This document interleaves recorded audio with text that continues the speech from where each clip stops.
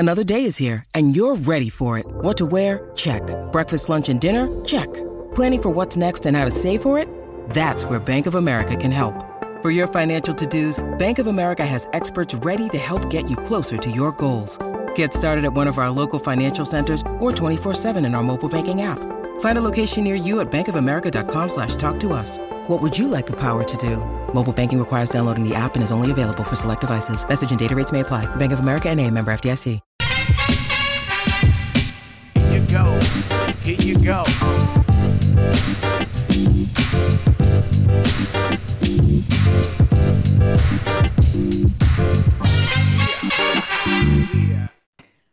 Observations is the nothing personal word of the day. It is Friday. Thank God it's Friday. March 31st, the final day of March. The end of the first quarter of 2023 is upon us. And the word is observations because I spend all day observating. MLB Opening Day happened. Game started at 1 o'clock.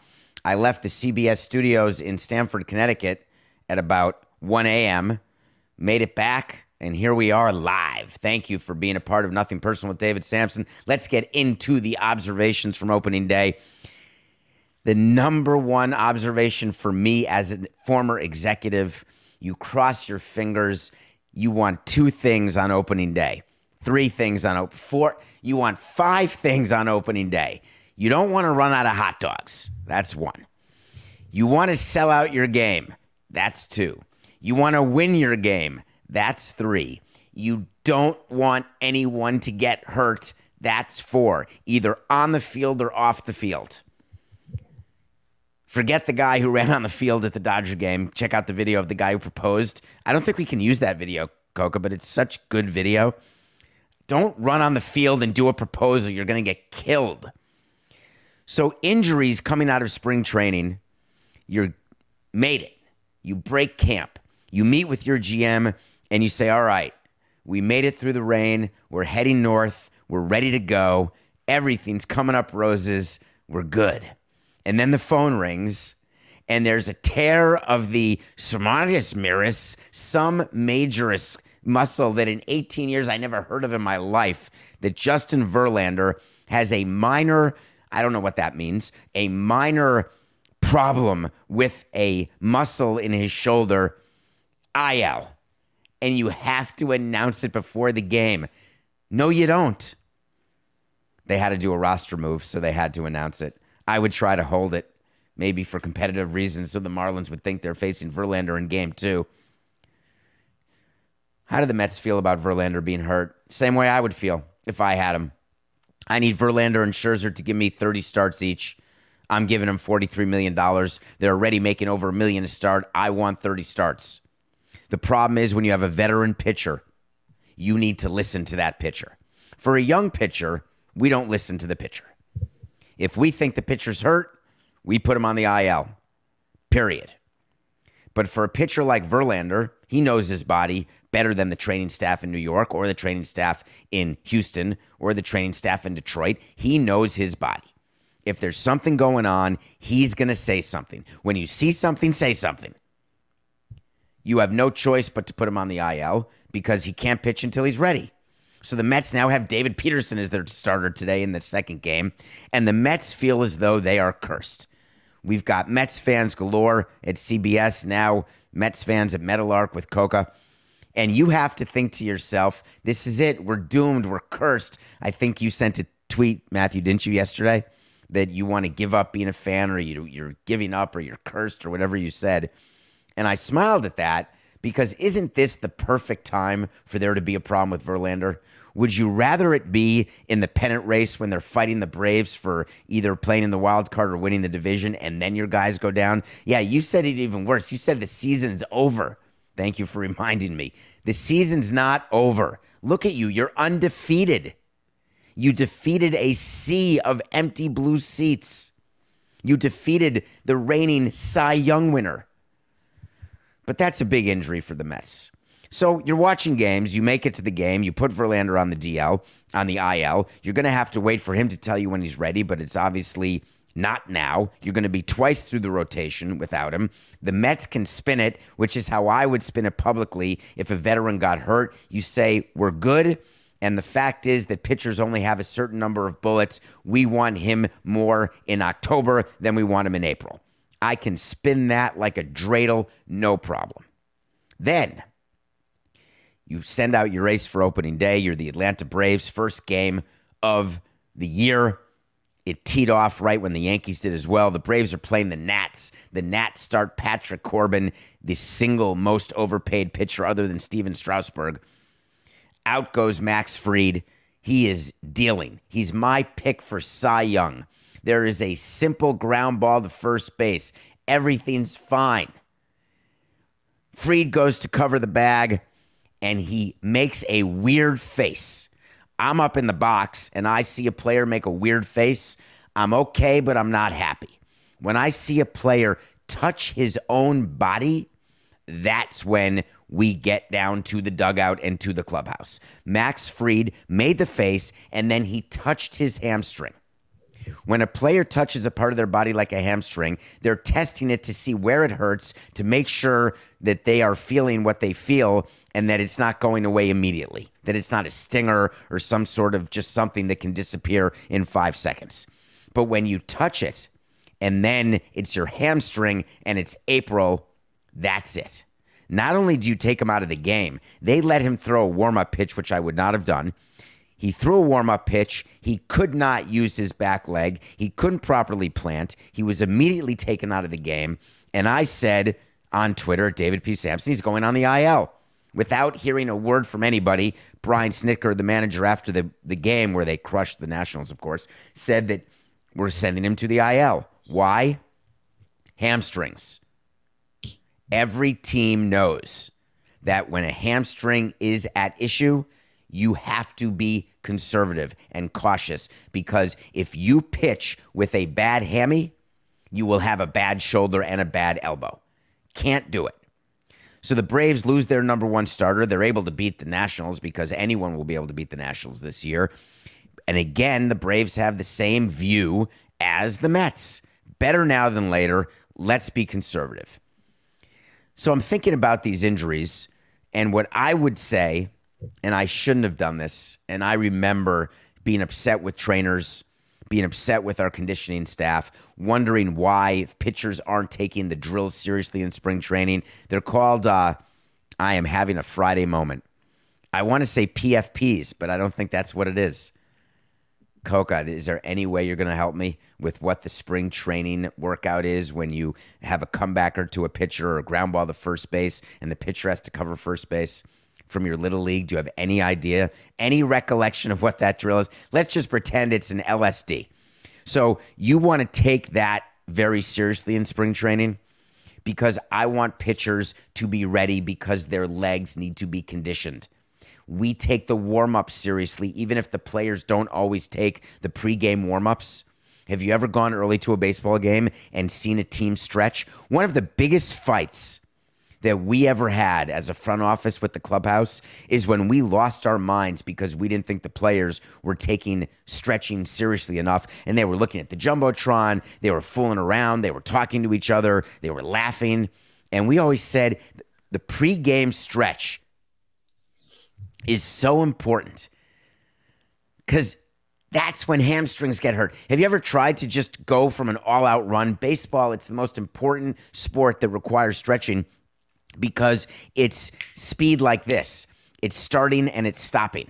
You're standing around and then all of a sudden a ball's hit to you and you start sprinting. Or you're in the batter's box and you hit a ball, ground ball, you're supposed to start sprinting or going first to third. Anything that requires that sort of quick twitch motion requires stretching. Am I blaming the Braves training staff? No. Is it bad luck? Yes. Does it absolutely suck when a pitcher has a hamstring issue? Yes, it does. So injuries were a big observation of my day yesterday. The other injury that I saw that is not getting enough attention was Wilson Contreras, the new catcher for the Cardinals. Did you see Jordan Hicks hit him straight in the knee with about a hundo? Back in my day, when pitchers are throwing Greg Maddux 85, you get hit in the Jimmy. It is what it is. Now everybody's throwing 98, 99, 100. You don't want to get hit anywhere. Contreras limped out of the game. He's going to wake up this morning despondent beyond repair. His knee is going to look down. It's going to be some sort of color. That is a great other comment about a clubhouse. When you go into the training room before a game, or you're in the clubhouse when players are either getting dressed or undressed, and there's nothing nefarious about it. You're just around talking to players and staff. During the course of a season, you see every color of the rainbow on these players' bodies. Because when you get hit with a ball in any way, hit by pitch, hit by an errant throw, anything that a ball comes in contact with your body, it leaves a bruise that is majestic in nature. So that's injuries. But everybody's focusing on the new rules. There's articles being written, the impact of the new rules. All the games were so fast. Yankees break a record, win the game 5-0 in 2 hours and 33 minutes. Everyone's excited that the average was down 25 minutes. I'm not even focused on game time. I was wanting to see what was going to happen with the pitch clock, what the umpires were going to do, whether or not runners were going to put the game in motion, were they going to start stealing bases. And I noticed things immediately that were interesting, but it's one game. These are not going to be conclusory statements. No chance. I'm not going to do it. Not after one game, not after 10 games, not after 80 games. I will begin to consider the impact of rule changes at 162, maybe. So the pitch clock violation, everyone was ready to write. Who's going to be the first violator? Marcus Stroman. There's a nugget. All right. Pitching for the Cubs, beating Corbin Burns and the Brewers, by the way. He had the first violation. Great. Did he care? No. Rafael Devers, first violation. He got struck out, actually, on a batter's time clock violation. Did the world come to an end? No. One violation, he wasn't ready. Here's where MLB has to look at something that happened in the Mets game, and there has to be an adjustment made. And when MLB sent a rule clarifying memo, remember the whole bat boy, bat girl memo? When they're going to be evaluating bat boys and bat girls, and the umpire has discretion to either restart the clock or not when a catcher falls or when a hitter falls or when there's something going on where a player is not trying to delay. The Mets got called for a violation because Pete Alonso went after a foul ball and he didn't get back into position fast enough. That is complete horse hockey. And believe me, I'm not trying to come out on the side of the Mets in any situation or scenario. And I would just like to say, oh, was he on first base? Is that where he was? Excuse me. Sorry. Thank you. He's on first base. He's going to second. Foul ball. He has to go back to first. The umpire said he's not going fast enough. That's what it was. Too many games. Too little sleep. The umpires cannot do that. You have to let players catch their breath. You have to let them jog back to first base. I don't want my players sprinting back to first base on a foul ball. No, not at all. You are going to see a clarification. We could actually make that an official wait to see, but we're not going to. But I'm going to say wait to see, not official. Don't look in the document. MLB will clarify that because we can't. Owners should be calling MLB right now and presidents or GMs and saying, listen, you can't give a violation to a batter because my runner doesn't get back fast enough. That has to be an exception. The umpire should not start the clock until the runner is back, having engaged the base where he was previous pitch. So I did notice that.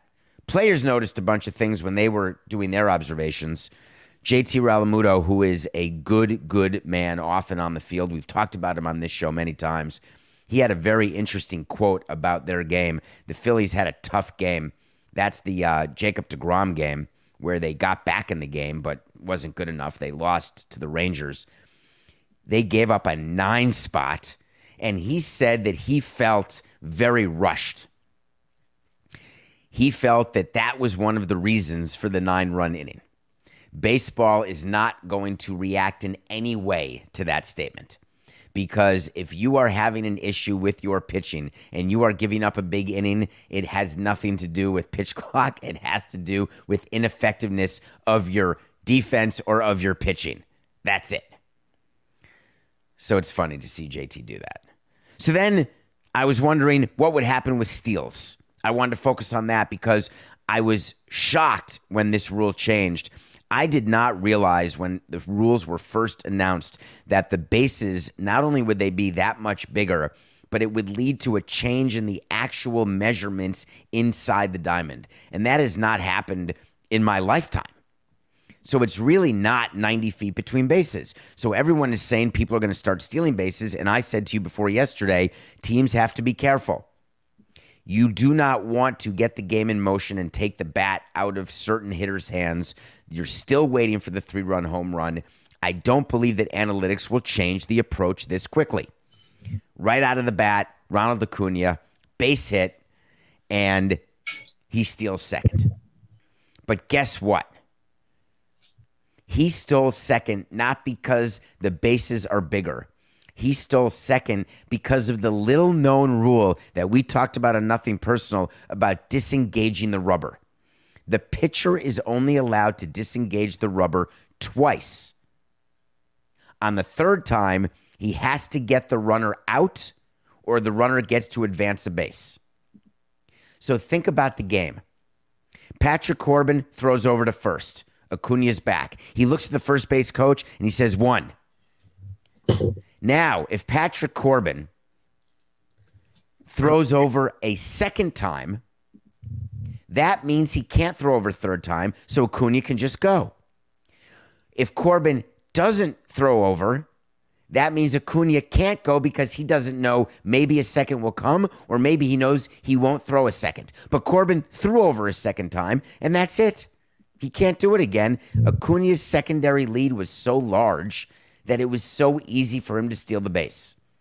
And it turns out that that's what teams were doing. They were paying attention to pitchers disengaging the rubber. They were paying attention to when they could steal, and it ended up happening. 21 stolen bases yesterday. The Baltimore Orioles made a mockery of the Red Sox. Stole 5 bases themselves in that crazy game that the Orioles won. Will that pattern continue, and will we get back to the Vince Coleman, Ricky Henderson days of 70, 80, 90 stolen bases in a year? I do not think so. I'm not willing to say that after one game. I'm just not. Okay, next observation. Aaron Judge is good. Next observation. Shohei Ohtani is really good, and the Angels suck.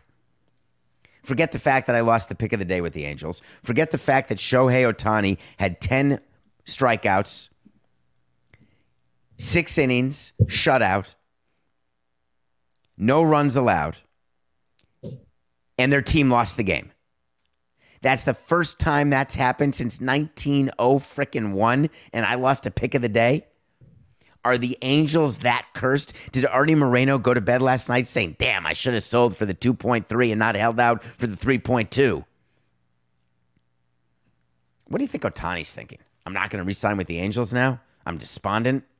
If I told you how quickly players rebound from losses, you'd be upset because they rebound way faster than we do in the front office and way faster than you do as fans. They go in the clubhouse, they shower, they eat, they leave, they're good. We're sitting there with the manager, then we have to speak to the owner, then we have to speak to the press, then we got to figure out what changes we're going to make. We live with it. We work with it. We have to make some change. We have to do something. Oh, I've got an opening day story for you. Coca, I'm sorry, I just thought of this. This is a funny one. Our first game ever as the Marlins, we had come from Montreal. And in 2002, our closer was a guy named Braden Looper.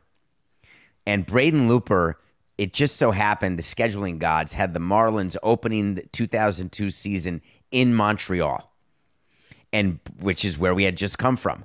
So I went to Montreal, and I had 2 security guards with me named Larry Beinfest and Michael Hill. We're watching the game, and Braden Looper blows the save. I believe Orlando Cabrera hit some sort of duck fart on a walk-off, and the Marlins lose. We're 0-1, and the owner calls and says, he's done. Release him. We need a new closer right now. And it was opening day. That was just a warm-up to the Heath Bell issues that we'd have. Just to show you what opening day means. When you have a bullpen that blows it feels so much worse than it actually is because you've prepared. You've done all the things I talked about for opening day, and then your closer blows it. It's the worst feeling in the world. Ohtani did all he can do. He was on base twice, 1 for 3 with a walk. What are we going to do? Rendon, Renfroe, Trout, Ohtani. They're 0-1 having lost to the Oakland A's. Let's not overreact. That said, it's bad. It's very, very bad. Other observations. What else did I see? Jacob deGrom. Are you guys excited? We're Mets fans. Schadenfreude. Were you rooting for deGrom to give it up? I bet you were. I bet you were rooting for deGrom to give it up, but for the Rangers to beat the Phillies, which means Mets fans had a really good day yesterday. I assume that's what your plan would be. That's what my plan would be. If we were the Marlins, that's what we would want. Let deGrom, let our former player, whoever we traded, whoever we couldn't re-sign, let him not perform well, even though we can't say it publicly. That's what we root for. But we want our divisional team to lose more than we want a player who we let go or traded to have a bad game. So it was a win all around for the Mets. The Texas Rangers are fully panicked. Not. All right, last observation, a little more serious, if you don't mind. Indulge me on this. Do you remember the World Baseball Classic when Jose Altuve got hit in the thumb and it was a pitcher named Daniel Bard? And I was very critical of the manager, Mark DeRosa, for not taking Daniel Bard out of the game before he pitched to Altuve, because Daniel Bard has a history of the yips. He has a history of anxiety. He stepped away from the game for many years, about 5, 8, 10 years ago, whatever the number is. He had a great, great comeback. He was pitching very well. Gets in the WBC, and all of a sudden he's throwing it to the backstop Charlie Sheen style. If you're Mark DeRosa, you've got to know your player. You've got to get him out of the game immediately. Kept him in the game. He hits Altuve. Altuve ends up fracturing his thumb, and Daniel Bard is a great guy, sensitive guy, and he was impacted by it.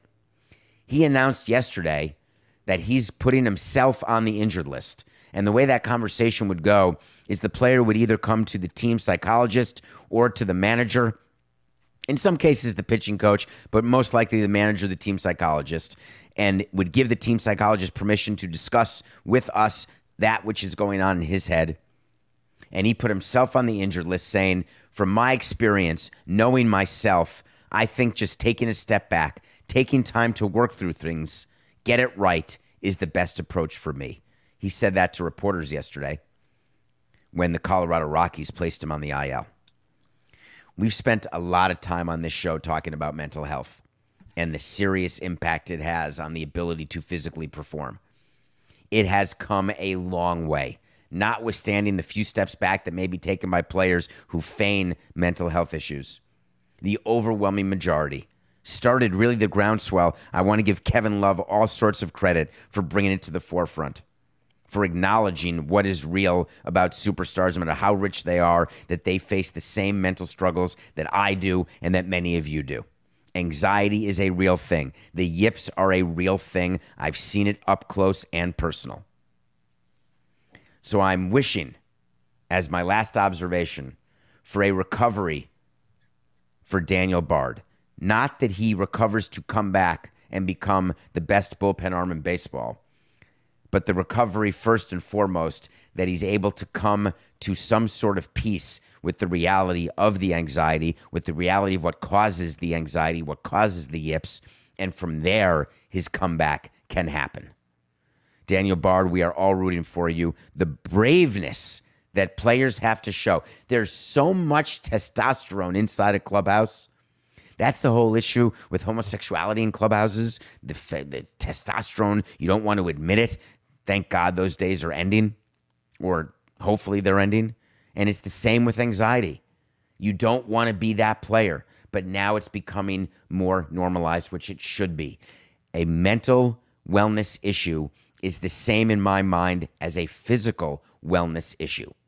A strained hamstring is not more or less important than a torn quad muscle or any sort of anxiety that a player would have or any sort of mental issue that a player would have. They all need to be treated with the same kindness and the same sympathetic ear for all of us. Daniel Bard, please come back. All right, when we come back, I'm going to review a documentary that just came out on Amazon called Reggie. And then I'm going to answer a question that somebody asked about the NFL that is a really interesting question about whether or not there will be NFL teams internationally as in an entire division. We'll be right back. The NBA playoffs are heating up, and so is the action at DraftKings Sportsbook, an official sports betting partner of the NBA. With same-game parlays, live betting, odds boosts, and so much more, don't miss out as the NBA postseason winds down. Download the DraftKings Sportsbook app and use code SAMSON. New customers can bet $5 to get $150 instantly in bonus bets only at DraftKings Sportsbook with code SAMSON. The crown is yours. Gambling problem? Call 1-800-GAMBLER, or in West Virginia, visit www.1800gambler.net. In New York, call 877-8-HOPE-NY or text HOPE-NY. That's 467-369. In Connecticut, help is available for problem gambling. Call 888-789-7777 or visit ccpg.org. Please play responsibly on behalf of Boot Hill Casino Resort in Kansas.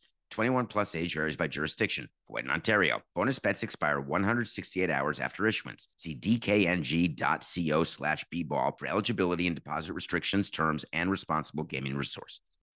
When you need mealtime inspiration, it's worth shopping Kroger, where you'll find over 30,000 mouth-watering choices that excite your inner foodie. And no matter what tasty choice you make, you'll enjoy our everyday low prices, plus extra ways to save, like digital coupons worth over $600 each week. You can also save up to $1 off per gallon at the pump with fuel points. More savings and more inspiring flavors make shopping Kroger worth it every time. Kroger, fresh for everyone. Fuel restrictions apply. Welcome back to Nothing Personal. It's David Sampson, Matthew Coca, 5 days a week, live 8 a.m. on YouTube, Nothing Personal with David Sampson YouTube channel, or wherever you get your podcasts. Tell your friends about us. We're growing. Maybe if you tweet at me at David P. Sampson and follow and subscribe on YouTube, I'll tell you what my number one movie is. Maybe. All right. I watch a movie every day. I do. It helps when you don't sleep. Last night was a great example. 0 minutes of sleep. 0. I watched a few episodes from, I'd say, 3:15 a.m. to 6:15 a.m. I got in 3 episodes of The Night Agent, so I'll have a review for that next week. I'm 5 in now, and I'll get the rest of them done this weekend. That was really great, watching the sun rise with The Night Agent. But a movie I watched 2 days ago, I think, is the new documentary about Reggie Jackson. My memory of Reggie Jackson is going to a World Series game with my mom, and that was the first time I was ever in the newspaper. Little known fact there. The first time, maybe other than a birth announcement, but I doubt that would have been in the paper. No matter what base you're born on, I don't think that makes the paper. So, I went to a World Series game, and there was a reporter who was looking for mothers and sons experiencing a baseball game. And they saw us, interviewed us, took our picture, and there we were in the paper. Somewhere my mom has that clipping. I want to say it was 1977, 1978. I was 9 or 10 years old. Reggie Jackson hits 3 home runs in a game. The Yankees win a world championship, and he was the guy who had a candy bar named after him. That was how I engaged with Reggie Jackson, a power hitter who I knew used to play for Oakland, I thought, but he was a Yankee through and through. Then I got into the game of baseball. I met Reggie Jackson, and I'm going to tell you, and I'm going to be vulnerable right now and just tell you the truth. The times that I got to meet and speak to Reggie Jackson, I found him to be not the most generous person with his time or with his knowledge. He was always busy. Always felt like he wanted to not engage with many people about baseball or about anything. And I judged Reggie Jackson. And this is not having him as a player of mine or a coach or anything. This was from experiences where I should know better. I shouldn't be judging people who I haven't lived with. I shouldn't be judging players who haven't been on the team, who I've been in a clubhouse with.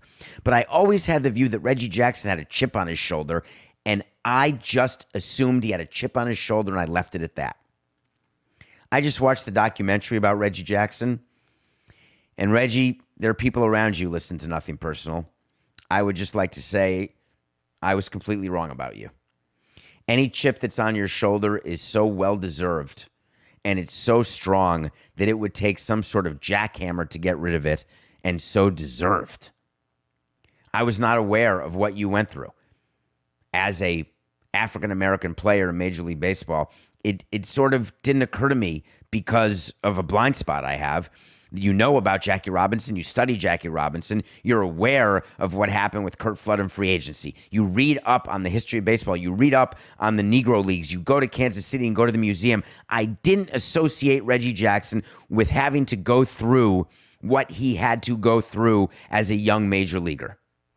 This documentary takes you there. This is Reggie Jackson being open about his experience as a player in Major League Baseball, as a black player in Major League Baseball. Please watch it. And maybe one of you will have the type of epiphany I had, which is, I was wrong. Being judgy is such an unfortunate thing to be. I think we're all judgy in certain ways, whether we want to admit it or not. And we all make assumptions, whether we should or not. And we say, making assumptions makes an ass of you and me. But guess what? We still do it. We all still do it. Maybe we should take a breath or do some work, do some research before we make a judgment about people we don't know well, who we haven't been in their shoes. I will never be in Reggie Jackson's shoes, no matter what. The movie is called Reggie. It's on Amazon. I hope you watch it. Ooh. We hit 12,000 subs on YouTube. I don't know why. I don't want to celebrate that, even though I said I would, so we're going to. One day next week, we'll tell you next week when we do it. If you are listening to Nothing Personal live at 8 a.m., you will be eligible to win a prize, and it'll be cool. It'll be a piece of memorabilia because I said to you I would, and instead of doing a random numerator, randomizer, a number randomizer, 4, 9, 68. So instead of doing a number randomizer, we're going to take somebody in the chat room of a live show. We're going to ask a trivia question, and if you get it right, you're going to win. Thank you to all the people who are watching every day, but we got to get way higher than 12, so get people to subscribe. All right, Coca, play me some music. You know what I want? I want to talk to Samson. God, that makes me smile. For the many, many thousands of you who are new to the show, so you want to talk to Samson. Tens of thousands, maybe. So you want to talk to Samson. That's from a movie called Half-Baked, which is a movie with Dave Chappelle, and it's about people getting fully baked. I suggest you watch it anywhere between 1/69th baked and 69/69th baked, because that will depend on how funny it is. But I happen to love it no matter what state of mind I'm in. And there's a character in the movie named Samson, and everyone wants to talk to him.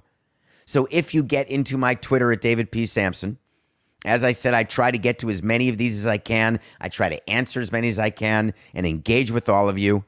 Please be forgiving of me. It's getting harder, which means the show is getting bigger, which is what we want. But here's the question that one of you asked. Loved it. David, that's always a good start. I mean, hello, David's even better. What's up? What's shaking? This was just David, comma. How likely do you think an international division in the NFL is? Thanks for reading this question, if you actually do.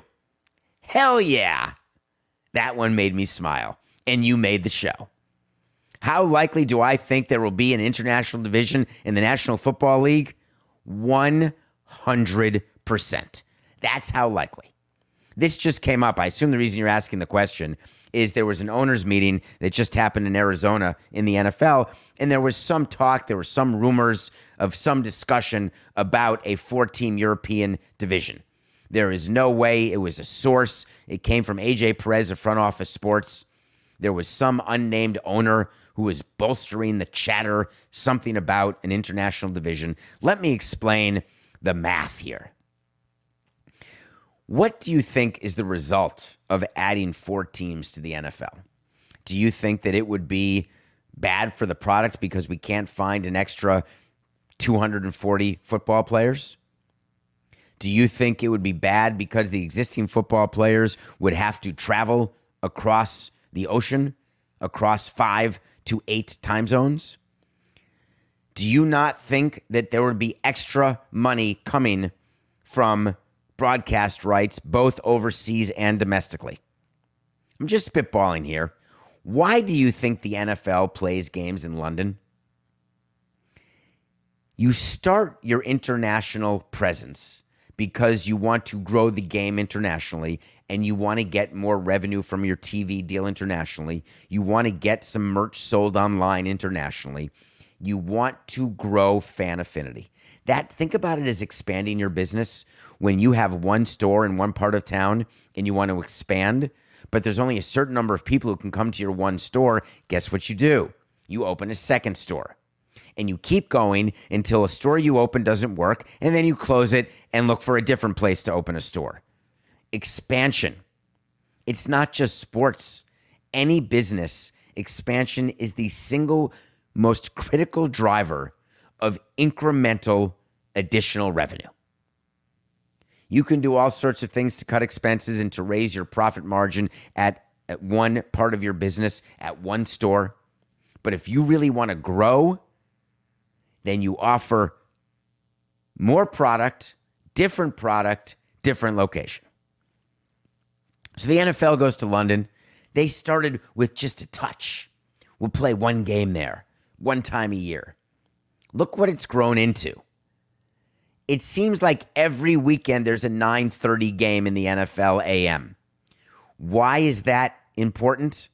Because there's a 1 o'clock slot taken, Eastern, 4 o'clock Eastern, taken, 7 o'clock, 7:30 Eastern, taken. What does that leave? The 9:30 a.m. slot. You can't play 9:30 a.m. Eastern time. You can't play 6:30 a.m. Pacific time, but you sure as heck can play 1:30 p.m. London time, GMT, Greenwich Median Time. If you ever go to London, go to Greenwich. It's really cool. That's where time started. That's where it's measured. Ever heard like pilots talk about Zulu time? That's Greenwich. That's right near the Globe Theatre. It's right up the Thames River in London. That's the perfect time. That's what's left. But having one team permanently based in London, does that work? No, because that team would have to travel to the U.S. to play every one of its road games. How about 2 teams? Perfect. We'll have those 2 teams play each other 8 times. It'll be great. No, you can't do that either.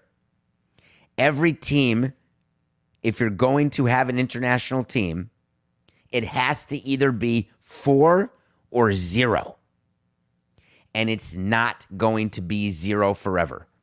They're not going to dip their toes in the expansion market in Europe. They're going to dive into the deep end because of the logistics. Because if you've got 4 teams over there, they play each other 6 times, twice each, 4 teams. So 6 of your 17 games are, you're staying there, of your road games. Of course, you've got all of your home games, so you're only going to the U.S. for 5 games. Some years it'll be 6 because of 17 games, 8 home games one year, 9 home games the next. But forget all that. 5 games in the U.S. Can you see a world where each of the NFL international teams takes 2 trips per year to the United States? 1 trip lasting for 2 Sundays and 1 trip lasting for 3 Sundays. You go to the Players Union and say, you're going to play 2 games in a row on the road, and instead of flying home in between, you'll fly on Thursday to the U.S., you'll play Sunday, and then the next Sunday and fly home. It's a 10-day trip for the players to be away from their families. Once a year, it's a 17-day trip, and the union will say families have to be allowed to travel. Excuse me. Coca, do I have to say excuse me when I mute? Or is the purpose of muting to not say excuse me? But when you're live, I think you still have to do it because people are watching, and here I am Okay, whatever. So you negotiate with the union, you negotiate with the broadcasters, and then you tell the owners that you're going to be getting, all the existing owners, a huge check. And I don't mean $30 million per team. I mean about $100 million per team. You're looking at 4 expansion teams. It's not teams relocating. You will have 36 teams in the NFL. Because moving a team like Jacksonville to London, that actually defeats the purpose of how an international division would work. Would they all be in London? Could you have them in Europe, which is really like the Northeast? It's like having teams in Boston, New York, and Philadelphia. Easy to do. That's how close cities are in Europe. So if you're asking me, do I think, will there be an international division? The answer is yes. Now ask me the next question. When? We are now in 2023. It's not going to happen before 2030, but it's going to happen in the 30s. So for those of us who are young and we're still going to be NFL fans in 2039, it's only 16 years away. I'm only going to be, oh my golly, I will be 11. All right, we'll still be doing nothing personal, though. Thank you for your question. Nothing personal pick of the day. I'm pissed. I had the Angels over the A's. How did that do? That's a loss. I had the Guardians over the Mariners. Justin Bieber, shutout. Pitched great. So did Luis Castillo over the Mariners. 1 pitch to Ty France, 3-run homer. Guardians lose. That's a loss. Zach Gallen over the Dodgers. I needed the plus money. They have a 2-0 lead. Zach Gallen's dealing. Diamondbacks lost 8-2. 0 for 3. Thank God I had the Mets over the Marlins as the easiest pick of the day. Not easy to pick against a Cy Young Award winner, but I've been there for opening days. I knew that it would be Queen South. I knew that Steve Cohen would go there and revel in the fact that he had taken over a road stadium. There is nothing worse than having a home game that's like a road game. The players hear it. They go back into the clubhouse after. They're pissed. They want to know why we're offering tickets to people who don't live in Miami. And then you try to screw around with Ticketmaster and you try to make it so only certain zip codes can buy tickets. And then I say to them, hell, we don't care who you root for. Just pay the money for a ticket. That's what I would say to myself, to the owner, even publicly. But the truth is, it hurts. It hurts so badly. The opposite of Taylor Dane. Or is that John Cougar? Hurts so good. I don't know what Taylor Dane's saying. I think she sang a song about that. Anyway, the Mets had a home game and won. We went 1-3. We're 44-45. I did not expect to go 1-3 yesterday. Not good. All right, let me give you my picks. We have a big weekend. Only 5 games on the slate tonight in baseball. You obviously know why the Marlins are playing, because teams who are playing are teams that know there is no chance of a rainout on opening day. When you have opening day, you assume you're going to sell out, which the Marlins didn't, and then you have to keep the next day open because if the game gets postponed for whatever reason, all those people just portage to the next day, and then everyone's fine. No exchanges. No one's upset. The tickets for Friday would be good for Saturday or Thursday for Friday. 5 games tonight. I'm taking the Dodgers and Dustin May over the Diamondbacks and Merrill Kelly. Merrill Kelly is the guy who started the WBC. Remember the USA pitcher? He started the final game. Remember? Nobody? Okay. Dodgers. They're heavy favorites. The Diamondbacks gave them a bit of a fight. Dodgers are just a better team. All right, Final Four is coming up. It's an exciting time to be in Florida. I'm not in Florida, but I would imagine to be an exciting time to be in Florida.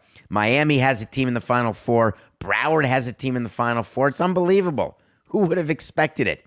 San Diego State's in the Final Four. And then, of course, UConn. Is this the... Coca, did Cliff Robinson go to UConn? Do I have that in my head correctly? And I'm not good with college players and where they went to school. Cliff Robinson was the defender in the shrug shot. Very good player. Played for the Trailblazers, played for a bunch of teams, wore the headband. I went on Survivor with him. I'm not sure where he went to school. I have a feeling he did go to UConn. And in honor of Cliff, Uncle Cliffy, Some people call them Uncle Spliffy. I called him Cliff. People call him Uncle Cliffy. UConn, for me, is trying to win it all. Honoring Cliff Robinson, who passed away only in the last couple of years. They are favored by 5.5 points over Miami. My pick is Miami. I think UConn wins this game, but I think that spread is too much. There's something about the Hurricanes. Doesn't it feel a little like destiny to you? Don't you sort of get that feeling that they're good enough? Don't you get the feeling that John Ruiz and all the NILs have put Miami in a position where they may have bought a title?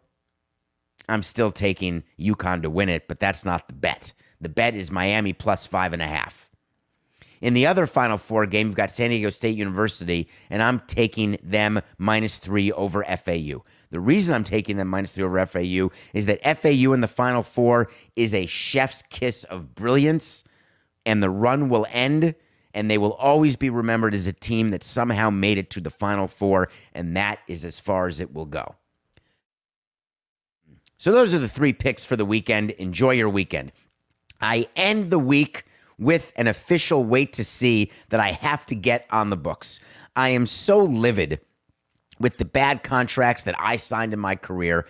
It's so hard to get out of them. You don't want to release a player who's overpaid. Did you watch Patrick Corbin? Have you watched him over the past few seasons? He got that 6-year, $140 million extension after the World Series. He is so bad. He's owed $24 million this year and $35 million next year. That's $59 million over 2 years. The Nationals are going to release him. If they are truly rebuilding, which they need to, and they're going to not even win 65 games, you've got to start getting other pitchers innings. You've got to get them major league experience. You cannot give the ball to Patrick Corbin every 5 days. You're not going to make him your long guy. You're not going to make him your closer. You're going to have to swallow hard. You're going to have to put it as a purchase price adjustment when the Nationals get sold, because no one's going to assume payments for Patrick Corbin under any scenario, even if he's on the team. So my official wait to see, which is when we tell you something's going to happen, and we always revisit it. Either way, if we get it right or we don't get it right, we revisit it. Patrick Corbin is going to get released before next season even starts. And the Nationals will be on the hook for all $35 million of his next year's salary and even part of this year's $24 million. You wait to see. Because even if it's just business, sometimes it's nothing personal.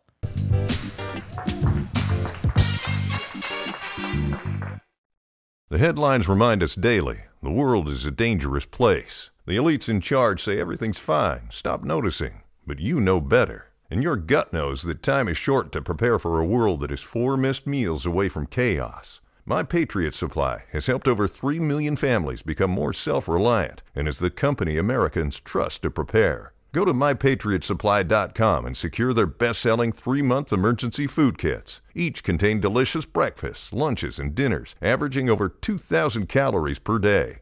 Secure at least 1 food kit for each family member. For a limited time, save $200, plus get free shipping on all their Ready Hour 3-month emergency food kits. You're not ready if it's not Ready Hour Foods. My Patriot Supply also has solar power generators, water filtration units, biomass stoves, heirloom seeds, and critical survival gear. Shop MyPatriotSupply.com today. MyPatriotSupply.com.